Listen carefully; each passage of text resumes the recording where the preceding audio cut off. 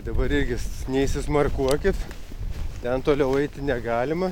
Paskutinę rudens dieną praleidau prie Lietuvos-Baltarusijos sienos, Druskininkų pasienio užkardoje. Čia takas yra Baltarusijos pusėje. Čia yra Baltarusų pasieniečių takas. Diena vėjuota, keli laipsniai šalčio, pasnygė. Bet tokiu oru džiaugiasi pasieniečiai, nes iš karto matysis pėdsakai, jeigu kas nors bandys neteisėtai pereiti sieną. Čia neikit jau čia. Kad sniego danga išliktų be pėdsakų, kai kur neiname ir mes. O kaip saugomas šis pasienio ruožas, aprodo Druskininkų užkardos vadas Andrius Belaručkinas. Čia yra perimetro apsaugos kameros, kurios su davikliais sudubliuotos. Jeigu tik tai kažkas tai priartėja arčiau dėl antivandalinių dalykų, tai iš karto įsijungia.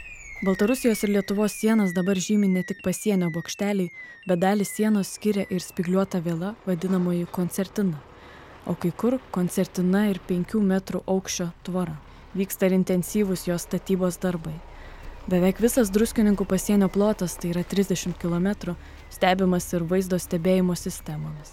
Kitur budi pasieniečiai ir jiems padedantys kariai bei policininkai. Vaikšto stebi, šita vieta yra padidintas budrumas, nes čia tik pasitraukdavom, tai iš karto ateidavo grupė. Tai dabar nuolat stebim, tai kol esam čia, bandymų pažeisti sieną nebuvo. Diena, kai lankiausi, buvo rami. Rami tai reiškia, kad šiame pasienio ruože niekas nebandė patekti į Lietuvą. Nors dar vasarą būtent Druskininkų užkardoje buvo sulaikyta daugiausiai neteisėtai sieną kirtusių žmonių. O jeigu kas nors bandys miškais patekti į Lietuvą, pasieniečiai jų neįleis. Nuo rugpjūčio pradžios beveik visi migrantai, su labai retomis išimtimis, apgręžiami atgal į Baltarusiją. Per 4 mėnesius neįleista apie 8 000 žmonių. Dar per 4 000 buvo įleisti anksčiau ir dabar jie yra sulaikyti Lietuvoje migrantų apgyvendinimo centruose. Lietuva tokiomis priemonėmis stengiasi atremti tai, ką Vilnius ir ES vadina hibridinė ataka, kurią organizuoja Minsko režimas. Pasak jų, Aleksandras Lukašenka sukėlė migracijos, o taip pat ir humanitarinę krizę prie ES sienų. Tai jis daro naudodamasis tūkstančių žmonių, daugiausiai Irako kurdų, bet taip pat sirų, kongiečių, afganistaniečių ir kitų, norų pasiekti vakarų Europą ir ten susikurti saugesnį ar geresnį gyvenimą. Sveiki, čia Radio Dokumentika. Aš esu Sigita Vegytė, o šįkart pasakojimas apie 2 žmones, kurių vienas saugo sieną, o kitas ją neteisėtai perėjo, ir aplinkybės, dėl kurių jų istorijos susikirto. –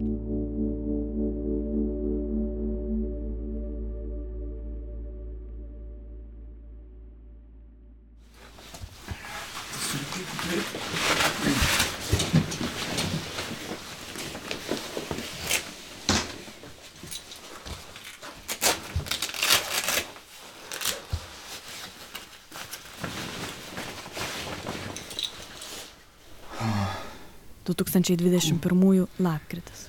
Nu ir naktelė. Tomas grįžta namo po naktinio budėjimo pasienyje.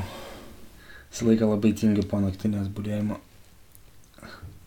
Lipt savo bute į 5 aukštą su sunkia kupline.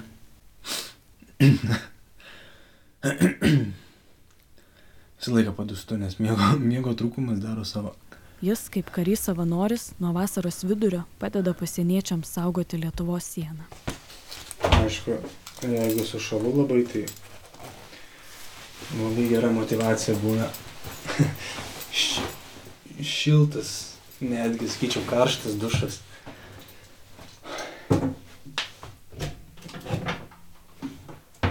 Ir dabar, kaip pradėjo šalti, tai labai gerai po nakties.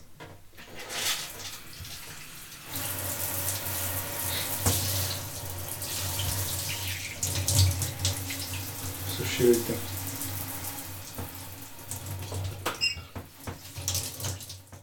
Tai, kad Domas dabar karys savanoris ir padeda budėti pasienyje, visiškai natūralu. Jis nuo vaikystės svajojo būti kariuomenėje. Aš važiuodamas mašiną įsivaizduodavau, kaip bėgu su šautuvu per miškus, per šakas visur. Labai prisimenu, mano mama įstrigo, kaip aš miške kaime žaisdavau karą. Ir jai sakiau, kad mama nepyk, bet aš stosiu į Lietuvos kariuomenę ir kad eisiu kariauti. Domas, galima sakyti, užaugo Šaulių sąjungoje. Vasaras ir atostogas jis leido su kitais šauliais, mokėsi išgyventi gamtoje, klausėsi partizanų istorijų ir paskaitų apie patriotiškumą, pilietiškumą bei karybą. Labai gerai atsimenu pirmą rikiuotę Šaulių sąjungos stovykloje. Laikiau, man atrodo, pirmą pakopą ir kėlė Lietuvos vėliavą. Pirmą kartą stovėjau rikiuotėje iškilmingai, įteikinėjo diplomus ir man toks širdyje buvo jausmas, kad aš esu tikrai čia, kad man tai patinka, kad pagaliau atradau savo ratą, kur jaučiuosi, kad čia tikrai galėsiu žygiuoti visą gyvenimą. Bet iškart po 12 klasės į karo akademiją jis nestoja, nusprendė, kad kariuomenė palauks, noras niekur nedings. What's your name? Benim Medin Domas. Benim Medin Domas? Yes. Benim. Benim adım Domas. Sana Türkçe cevap vermeye çalışıyorum. Benim adım Thomas. Ir keliams mėnesiams išvyko savanoriauti į Turkiją, Gaziantepą, miestą netoli Šiaurės Sirijos pasienio, kur dabar gyvena per 500 000 sirų pabėgėlių.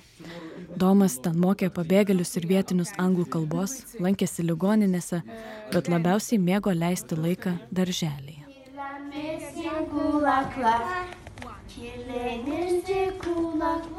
Ta pirmą dieną užpildžius dokumentus iš tokios gausybės žmonių gatvėje atėjau į mažą kambariuką, kur sėdi nuo 5 iki 10 turbūt vaikų. Visi sužiūro į mane, taip aš net nejaukiai pasijutau. Atsisėdau, pradėjom žaisti. Ay diye bağırma, koşup da anneye sarılma. Ir gale po kelių valandų viena mergaitė mane apsikabino. Tada supratau, kad visą likusį laiką aš noriu kuo daugiau praleisti su šitais vaikais, nes supratau, kad jiem turbūt trūksta meilės.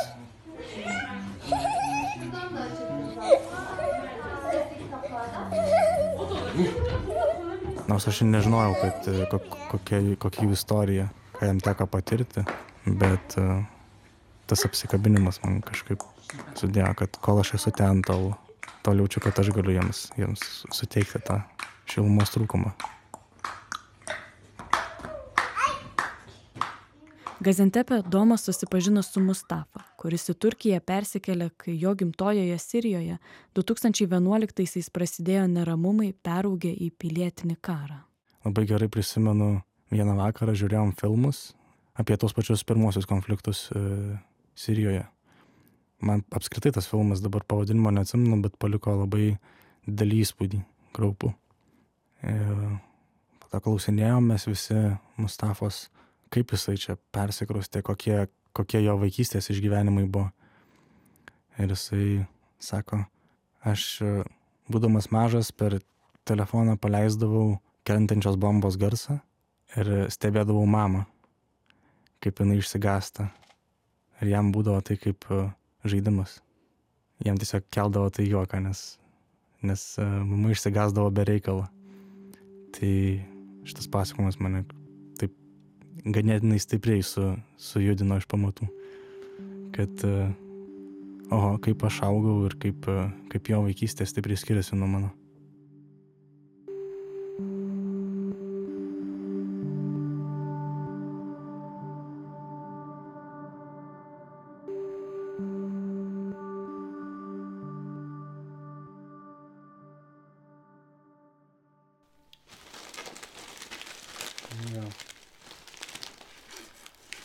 Galvoju dabar, kas sudaro didžiausią svorį mano kuprinės.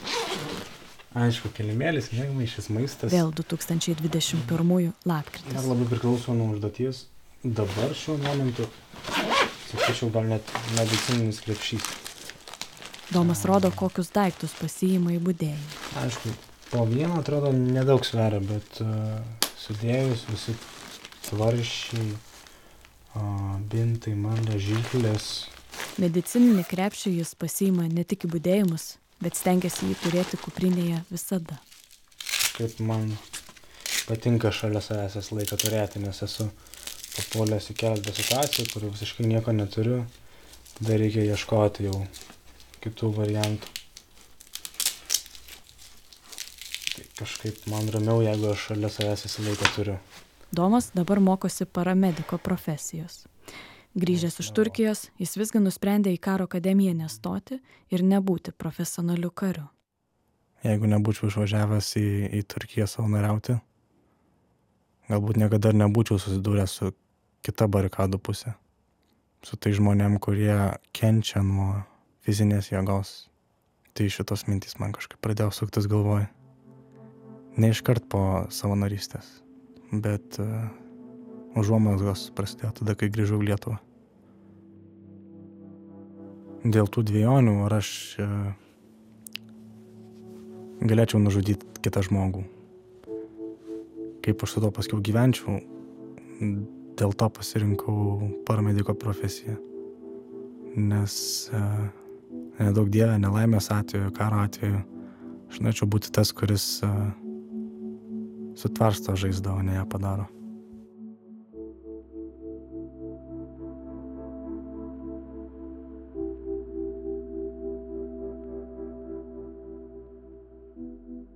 Bet kadangi užaugo kariškoje aplinkoje ir su mintimi, kad tikrai bus profesionalus karys, nusprendė kariuomenėje likti, bet skirti jai tik savo laisvalaikį. Todėl prieš maždaug metus ir tapo kariu savanoriu.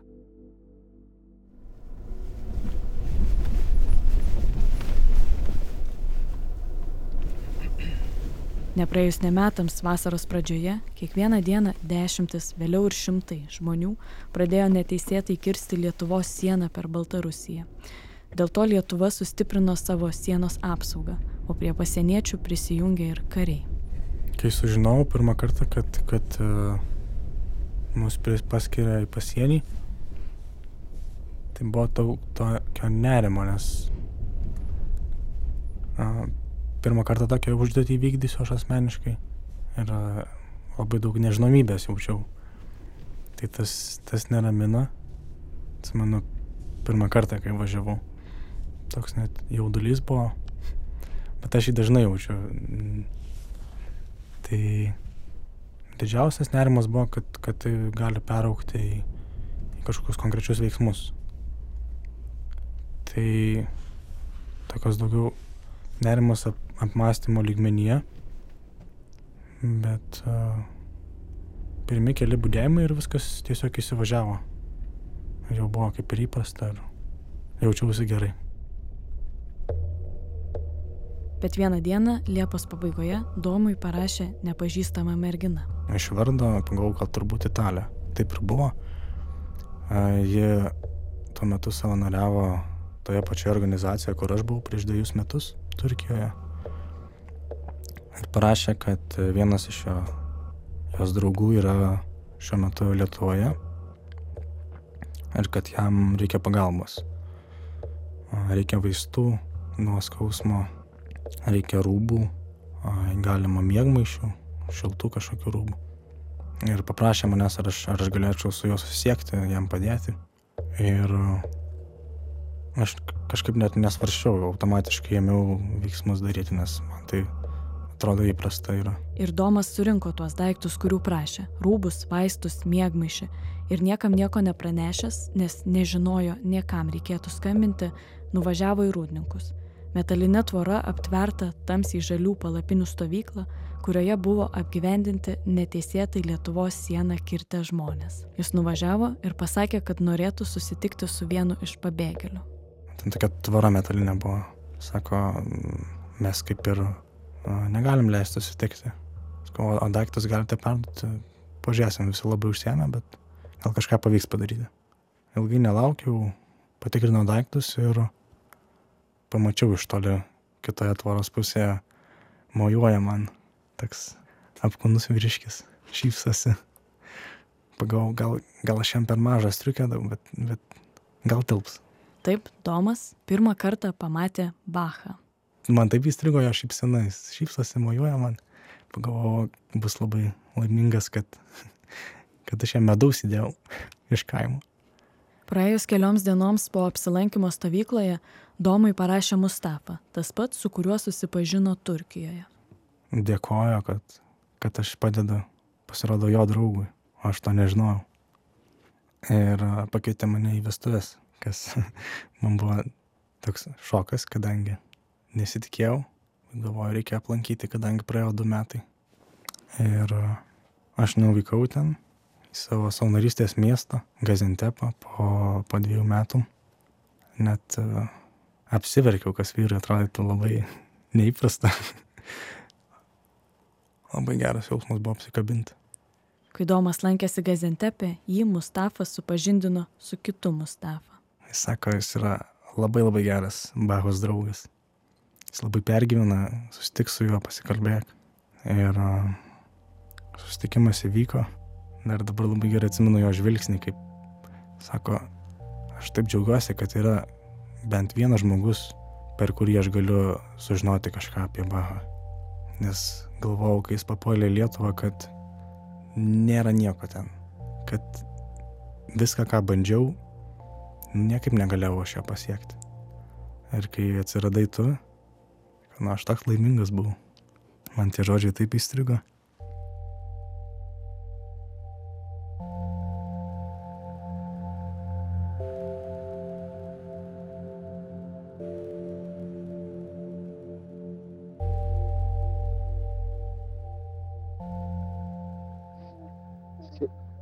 Can you please pronounce your name? Your name, Sigita? Lapkričio pradžioje susiskambinau su Mustafa, artimu Bahos draugu, su kuriuo Domas susitiko, kai lankėsi Gaziantepe. Yeah, my name is Mustafa Karali. I'm from Syria, northern Syria, from Idlib city. Mustafa yra iš Šiaurės Sirijos. Dabar jis su šeima jau 4 metus gyvena Turkijoje.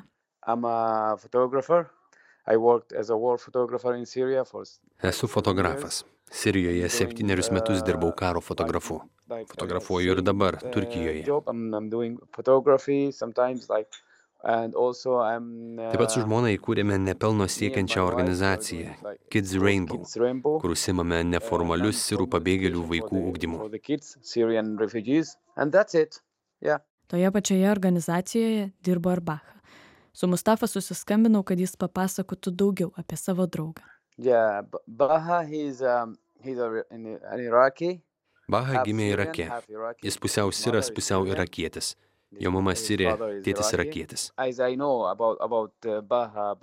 Kiek žinau, jie 2003 metais, kai prasidėjo Irako ir Jungtinių valstijų karas, persikėlė į Siriją, Alepą.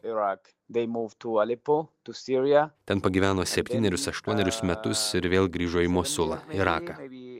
Tada ISIS pradėjo bombarduoti Mosulą ir jie persikėlė į Turkiją. Bahai dabar 23. Kaip ir Mustafa, jis irgi fotografuoja, taip pat kuria dokumentinius filmus. Tai jis norėtų ir studijuoti Europoje. Jis turi daug draugų Europoje. Jie jam pasakoja apie savo studijas. Jie gydytojai, mokytojai, o jis to negali pasiekti be studijų. Jis nuolat tai pasakoja ir sako, kad nieko nepasieks, jei liks Turkijoje, nes čia nėra ateities. Ir žinot, tai tiesa. Mustafa sako, kad pabėgėliai Turkijoje turi mažai teisių. Pavyzdžiui, jiems sunkiau įstoti į universitetą, studijos kainuoja brangiau. Daugiau nei pusė sirų pabėgėlių gyvena žemiau ar arti skurdo ribos, turi mažiau galimybių dirbti legaliai, dėl to yra pažeidžiamesni. Taip pat jie dažnai susiduria su vietiniu priešiškumu, neapykantos kalba.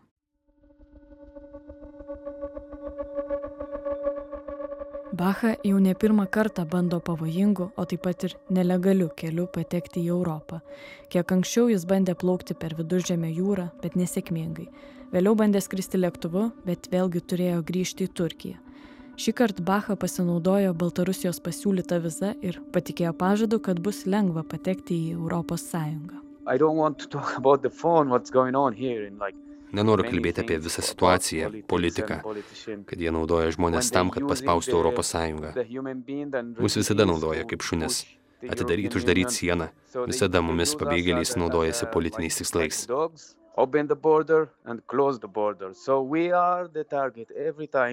Ir aš sakau Bahai, kad tu pateksi pavojų. Bet jis sakė, kad daug žmonių per Lenkiją pasiekia Vokietiją, Švediją, Nyderlandus.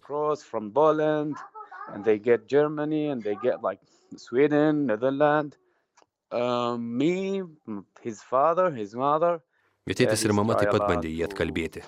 Bet jis vis tiek nusprendė vykti. Nes jis nori laisvės. Jis nori į Europą. Jis nori susikurti savo ateitį.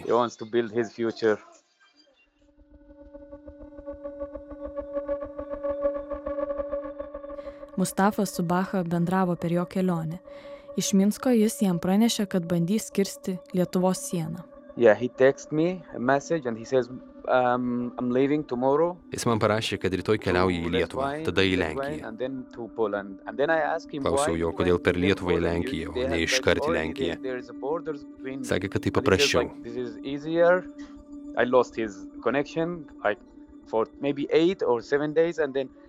Tada kokias 7 ar 8 dienas bandžiau su juo susisiekti, bet jis nieko neatsakė. Tada man paskambino nežinomas numeris. Sako, čia Baha. Pasakė, kad prarado telefoną, dokumentus ir kad dabar yra Lietuvoje, stovykloje.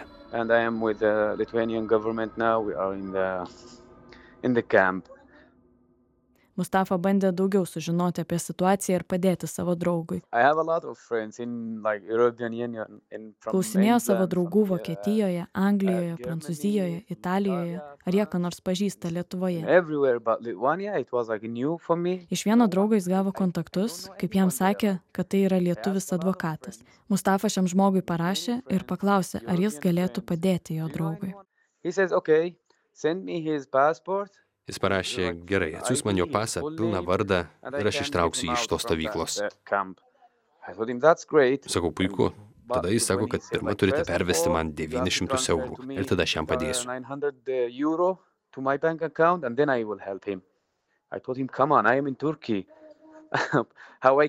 Sakau, aš Turkijoje, kaip galiu jums pervesti pinigus, aš jūsų nepažįstu, nieko apie jūs nežinau.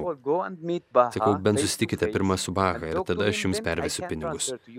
Ir tada jis tiesiog dingo.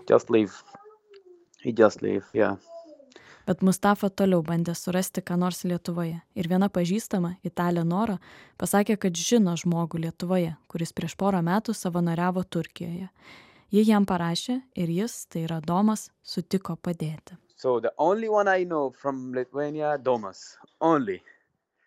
My friend Domas, how are you? How is it going? Wish you are fine. I wanted to ask you, Aš norėjau tavęs paprašyti vieną dalyko. Mano mama nori man atsiųsti daiktų, pinigų, gal telefoną, cash money and phone maybe. Kažkiek rūbų, cigarečių. And some clothes. So, are you able to carry them with you and cigarettes? Ar galėtum tu juos paimti ir atvežti man čia? To bring them to here for me. And thank you in advance. Baha Domui atsiuntė šią balso žinutę rugsėjo pabaigoje, kai Domas dar buvo Turkijoje. Domas iš pradžių sakė, kad negalės, nes neturi vietos kuprinėje, bet asmeninius Bachos daiktus jis visgi sutalpino. Neėmė daug lauktuvių, išėmė kelis savo asmeninius daiktus ir paliko juos pas Mustafa. Nuostabu, čia mano rūbai. Ačiū tau labai. Thank you so much, man. Baha Domui už daiktus dėkojo, kai pamatė jų nuotraukas. Bro, this is the food. Čia yra toks tradicinis mūsų šalies maistas. Like a traditional food in Nuostabu, taip gerai jį matyti. Amazing. So nice to see it. Šioje balso žinutėje Baha dėkoja už tradicinį maistą, kurio taip pat įdėjo jo mama. Aš jeigu pamatyčiau tokį maistą parduotuvėje, tai galvočiau, kad tai yra prieskoniai. Bet spėju, kad jie valgo kažkaip su duona, galbūt pamirko į aliejų. Reikėtų netgi pasiklausti. Domas važiavo beveik 200 km iš Vilniaus į Kybartus, buvusius pataisos namus, kur spalio pradžioje iš rūdninkų stovyklos buvo perkelti migrantai, perduoti daiktų ir pirmą kartą susitikti su Baha. Bet to padaryti jam nepavyko, nes dar nebuvo sukurta sistema, kaip priimti ir patikrinti daiktus. Ir sėdau į mašiną, išvažiavau atgal su visais daiktais. O buvau kaip tik tą dieną po naktinio budėjimo pasienyje. Visas pavargęs, pradėjau nervintis, gal 4 valandas dienos. Pagalvojau, ir veltui? Ne veltui. Nes nuvažiuosiu kitą kartą. Kitą kartą jis važiavo po savaitės. Šį kartą jam pavyko perduoti daiktus, išskyrus tą tradicinį maistą. Domas turėjo jį išsivežti namo, nes vis dar nebuvo sistemos, kaip patikrinti maisto produktus. Ta kartą jiems nepavyko ir susitikti, nes pasirodo Bacha turėjo iš anksto užpildyti prašymą. Aš išėjau iš pastato prie tvoros, kokių 4 metrų spygliuota viela ant viršaus.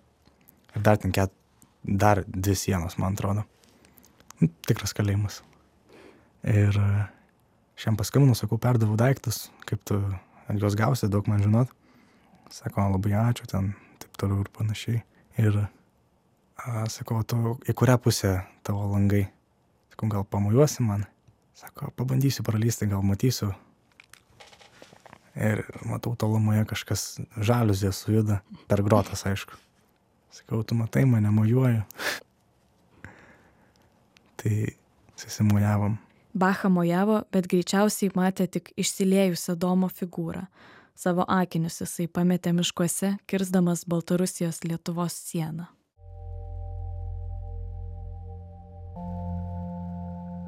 Man parašė ta pati savanorė, Italė, kad jinai man be galo dėkinga, kad padeda Bachai, nes kalbėjau su juo telefonu ir jaučia tokį pasikeitimą jo balse, tokį jaudulį, kuris nedažnai būna. Tai man toks buvo labai stiprus palengvėjimas.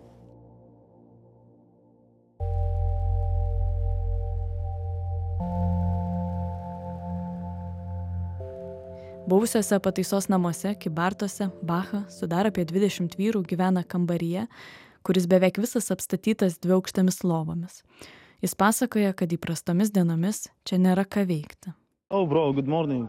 Yes, you can call me. Taip, galim susiskambinti, bet geriau aš tau pats paskambinsiu, kai apsipirksiu parduotuviai. Šiandien parduotuvės diena, o parduotuvė atvažiuoja tik kas 15 dienų, tai kai baigsiu, aš tau paskambinsiu. Parduotuvės diena išsiskiria iš kitų vienodų dienų. Ir Bachas sako, kad įprastai tai labai ilga diena. Atsikeliu 5 arba 6 ryte, užsiimu vietą eilėj, sakau, kad čia stoviu. Tada pasidarau kavos ir grįžtu į eilę. Stoviu 3-4 valandas iki atidarymo 9 valandą.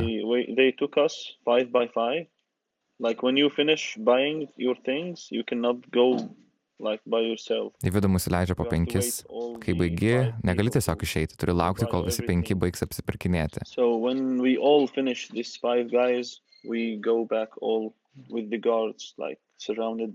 Kai baigiam, mus apsauginiai išlydi į kiemą, kur laukia kiti.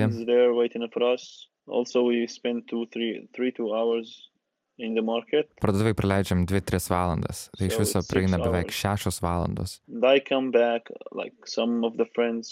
Tada grįžtu, atsiskaičiuojam su draugais, kurie paprašė manęs ką nors nupirkti. Tai praeina dar kelios valandos ir po to aš jaučiuosi labai pavargęs, tai einu miegoti. Tokia parduotuvės diena.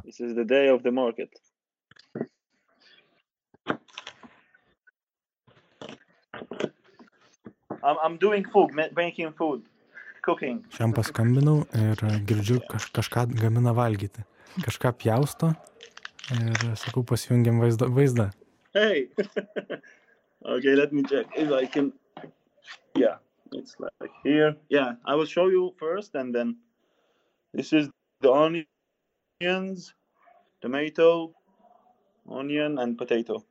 Paklausiau, ką gamini valgyt.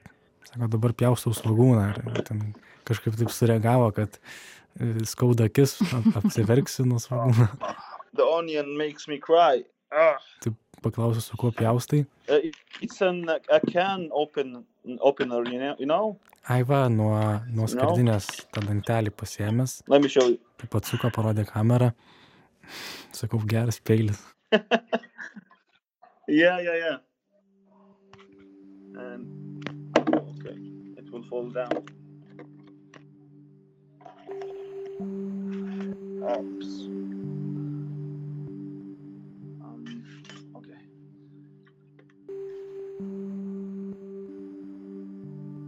dalies jo gyvenimo tikrai nežinau. Jisai pats man nepasakojo, galbūt dėl to, kad aš jo ir neklausiau. Kiek žinau, jisai yra žurnalistas. Gal netiesiogiai žurnalistas, bet užsimantis šitą veiklą. Tai filmuodavo visokius reportažus. Yra sukūręs kelius dokumentinius filmus. Vienas jų man vakar rodė apie Antepą. Tai aišku, ten viskas buvo turkų kalba. Tai aš nelabai ką supratau, bet toks buvo jausmas, kad mes užsiimam panašią veiklą. Kaip ir Bacha, Domas taip pat domisi dokumentinio kino kūrimu ir mėgsta fotografuoti. Bet siuntė labai gražias nuotraukas. Savo kambariokų, jeigu taip galima pavadinti juos. Portretus, tiesiog bendrą būvį patalpų. Nespalvotam nuotraukom. Tai vėlgi man buvo tokia sąsaja su mano veiklom.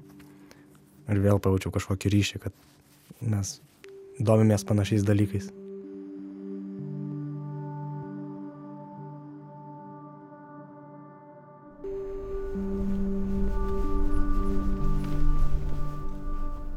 Vieną rudens dieną Domas nuvažiavo pas savo senelius ir jiems papasakojo, kad padeda draugui, kuris yra migrantų stovykloje.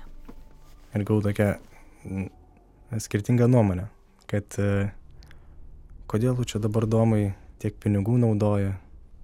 Iš karto tokia nuomonė, kad jie visi čia atvažiavo dykadzioniauti, kaip pasakyti. Kad jie visi atvažiavo geresnio gyvenimo ieškoti ir kad mane išnaudoja. O kita nuomonė buvo, kad tai yra draugystė vis dėlto. Močiutė mano senelį nuramino, kad aš padedu ir kad tai yra apie draugystę. Ir man kažkaip svarbu yra galbūt tas faktas, kad aš neišgelbėsiu visų pasaulio žmonių, kuriems yra blogai. Ir kai pasitaiko tokios situacijos, kada galiu padėti, šiuo atveju yra Bacha, tai man yra apie tai, kaip jisai jaučiasi. Galbūt dėl to, kad jis yra beveik mano metų, tai man labai lengva įsivaizduoti save jo vietoj. Nes jeigu aš būčiau jo vietoj, tai taip pat tikėčiausi, kad kažkas man gal padės.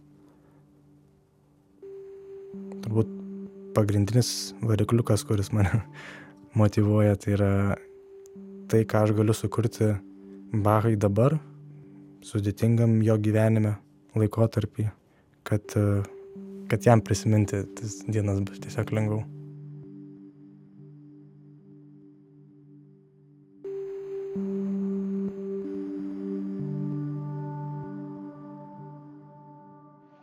We crossed the border from a place called like a town. Bacha Domui pasakoja, kaip jis kirto Lietuvos sieną ir jį sulaikė pasieniečiai.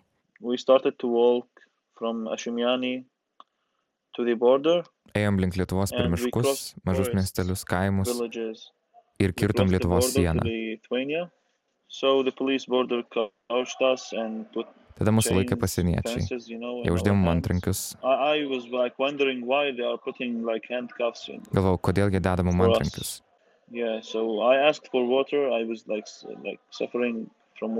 Paprašiau vandens, nes buvau ištroškęs. Pareigūnas man sakė, tau vandens nėra. Nežinau kodėl. Bet aš išlikau ramus ir mus nuvežė į pasienio postą. Kai išgirdau Bacha tai pasakojant man, aš tiesiog kažkaip automatiškai, taigi ne, mes taip nedarom. Gal jam vienaip pasirodė,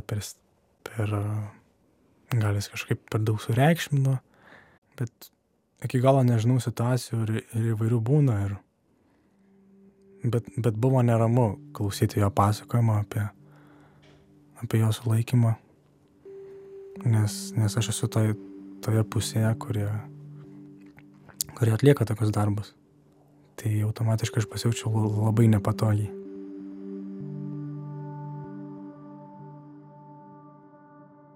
Tomas Bachai dar nesakė, kad yra karys savanoris ir budi pasienyje. Dažnai galvoju apie tai, kaip jisai reaguotų. Ar jis galėtų su manimi taip pačiai į dialogą. Aš jo istorijos pilnai nežinau. Nežinau, ką jis yra išgyvenęs vaikystėje, karo metu. Tai net ir prisibijau jam pasakyti, kad aš dirbu tokį darbą, atlieku tokią tarnybą.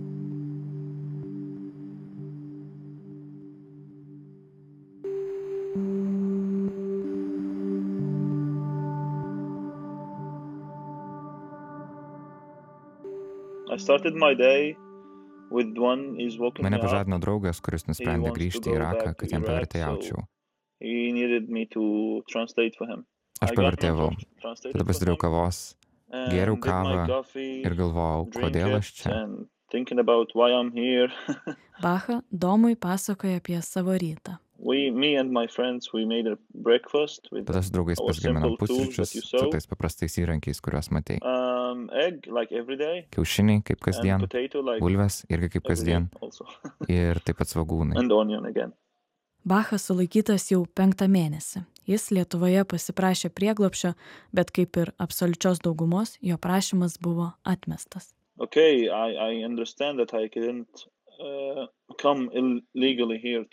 Aš suprantu, kad aš atvykau čia neteisėtai. Jeigu turėčiau galimybę atvykti į Lietuvą legaliai, aš atvykčiau legaliai. Bet dabar man tai yra vienintelis kelias čia patekti.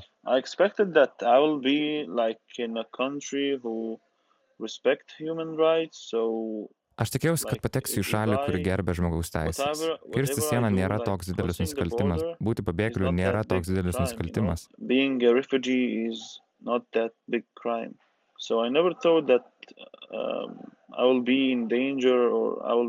Nesitikėjau, kad pateksiu į pavojų, bet deja, dabar čia Lietuvoje leidžiu labai blogas dienas.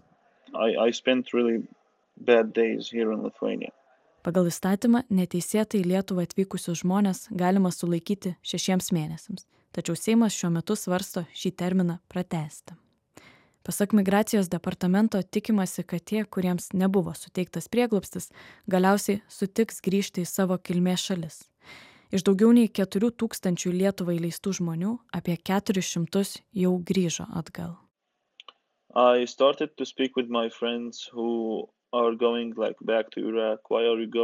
Kalbuosi su draugais, kurie nusprendė grįžti į Iraką. Klausiu, kodėl grįžtat? Kokia prasmė? Mes kartu iškentėm juodžiausius mėnesius čia. Kodėl grįžti atgal? Vieni sako, kad nebeturi kantrybės, kiti sako, kad nežino, kas laukia toliau.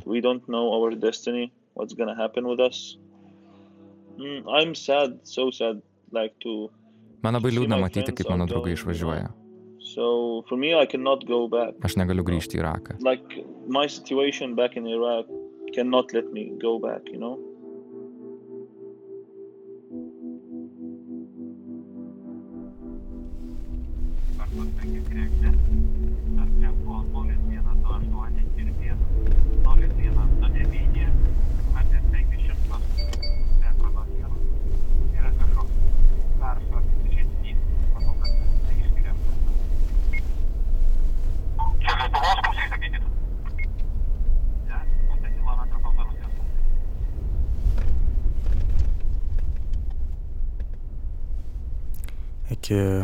Iki Bachos atsiradimo, tai man buvo taikos meto užduoties vykdymas. Įsakymų vykdymas. Atrodo ganėtinai įprasta rutina. Ir kaip ir galėčiau nekreipti dėmesio, nes toje aplinkoje labai lengva pasiduoti tokiam jausmų uždarimui, paviršutiniškumui. Įsakymas nedalinti saldainių, nedalinti maisto, cigarečių. Vykdai įsakymą ir nedalini to. Nes tai yra sakymas. Aš užaugau su tuo. Nuo rugpjūčio pradžios Lietuva laikosi apgręžimo politikos. Tai reiškia, kad pasienyje budintys pasieniečiai ir kariai beveik visus žmonės, bandančius neteisėtai kirsti Lietuvos sieną, apgręžia atgal į Baltarusiją. Pirmas susidūrimas pasienyje, šeima, 4 vaikai, mažiukai. Mane iš karto užplūdo prisiminimai apie savanorystę Turkijoje. Kad aš juos galėjau apkabinti, su jais žaisti, duot maisto. O dabar aš stoviu su ginklu už nugaros.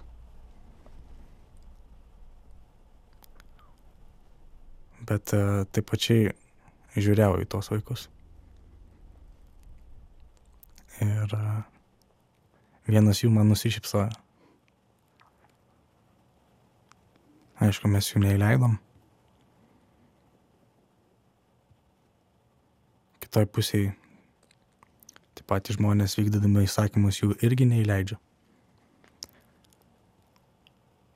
Ir tada bandau save įsivaizduoti, kaip aš esu mažas vaikas, kuris galvoja apie karą, kariuomenę. Laksto miškais. Bet viskas yra tik dėl to, kad aš gimiau kitoje vietoje. Ir kitu laiku. Ir kad man pasisekė, o kitiem pasisekė mažiau.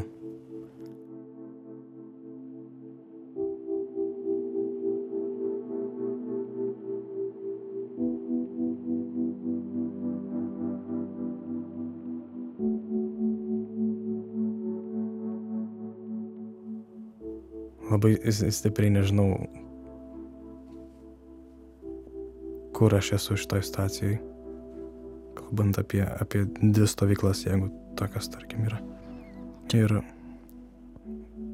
tai aš esu toje pusėje, kur aš gal net ne pusėje esu už tai, kad būtų kuo mažiau skausmo. Tiek vienoje, tiek kitoj pusėje. Ir dėl to aš taip negaliu persiplėšti, bet esu ir ten, ir ten.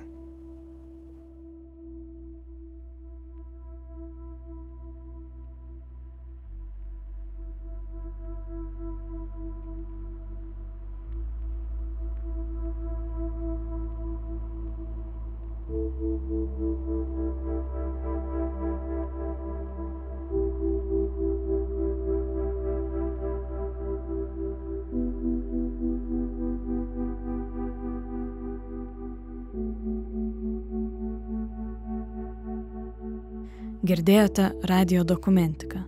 Jos autorė esu aš, Sigita Vegytė, redaktoriai Vaida Pilibaitytė ir Adomas Zubė. Primenu, kad radijo dokumentikų galite klausytis ir jums patogiu metu LRT audiotekoje bei savo pamėgtoje podcastų programėlėje.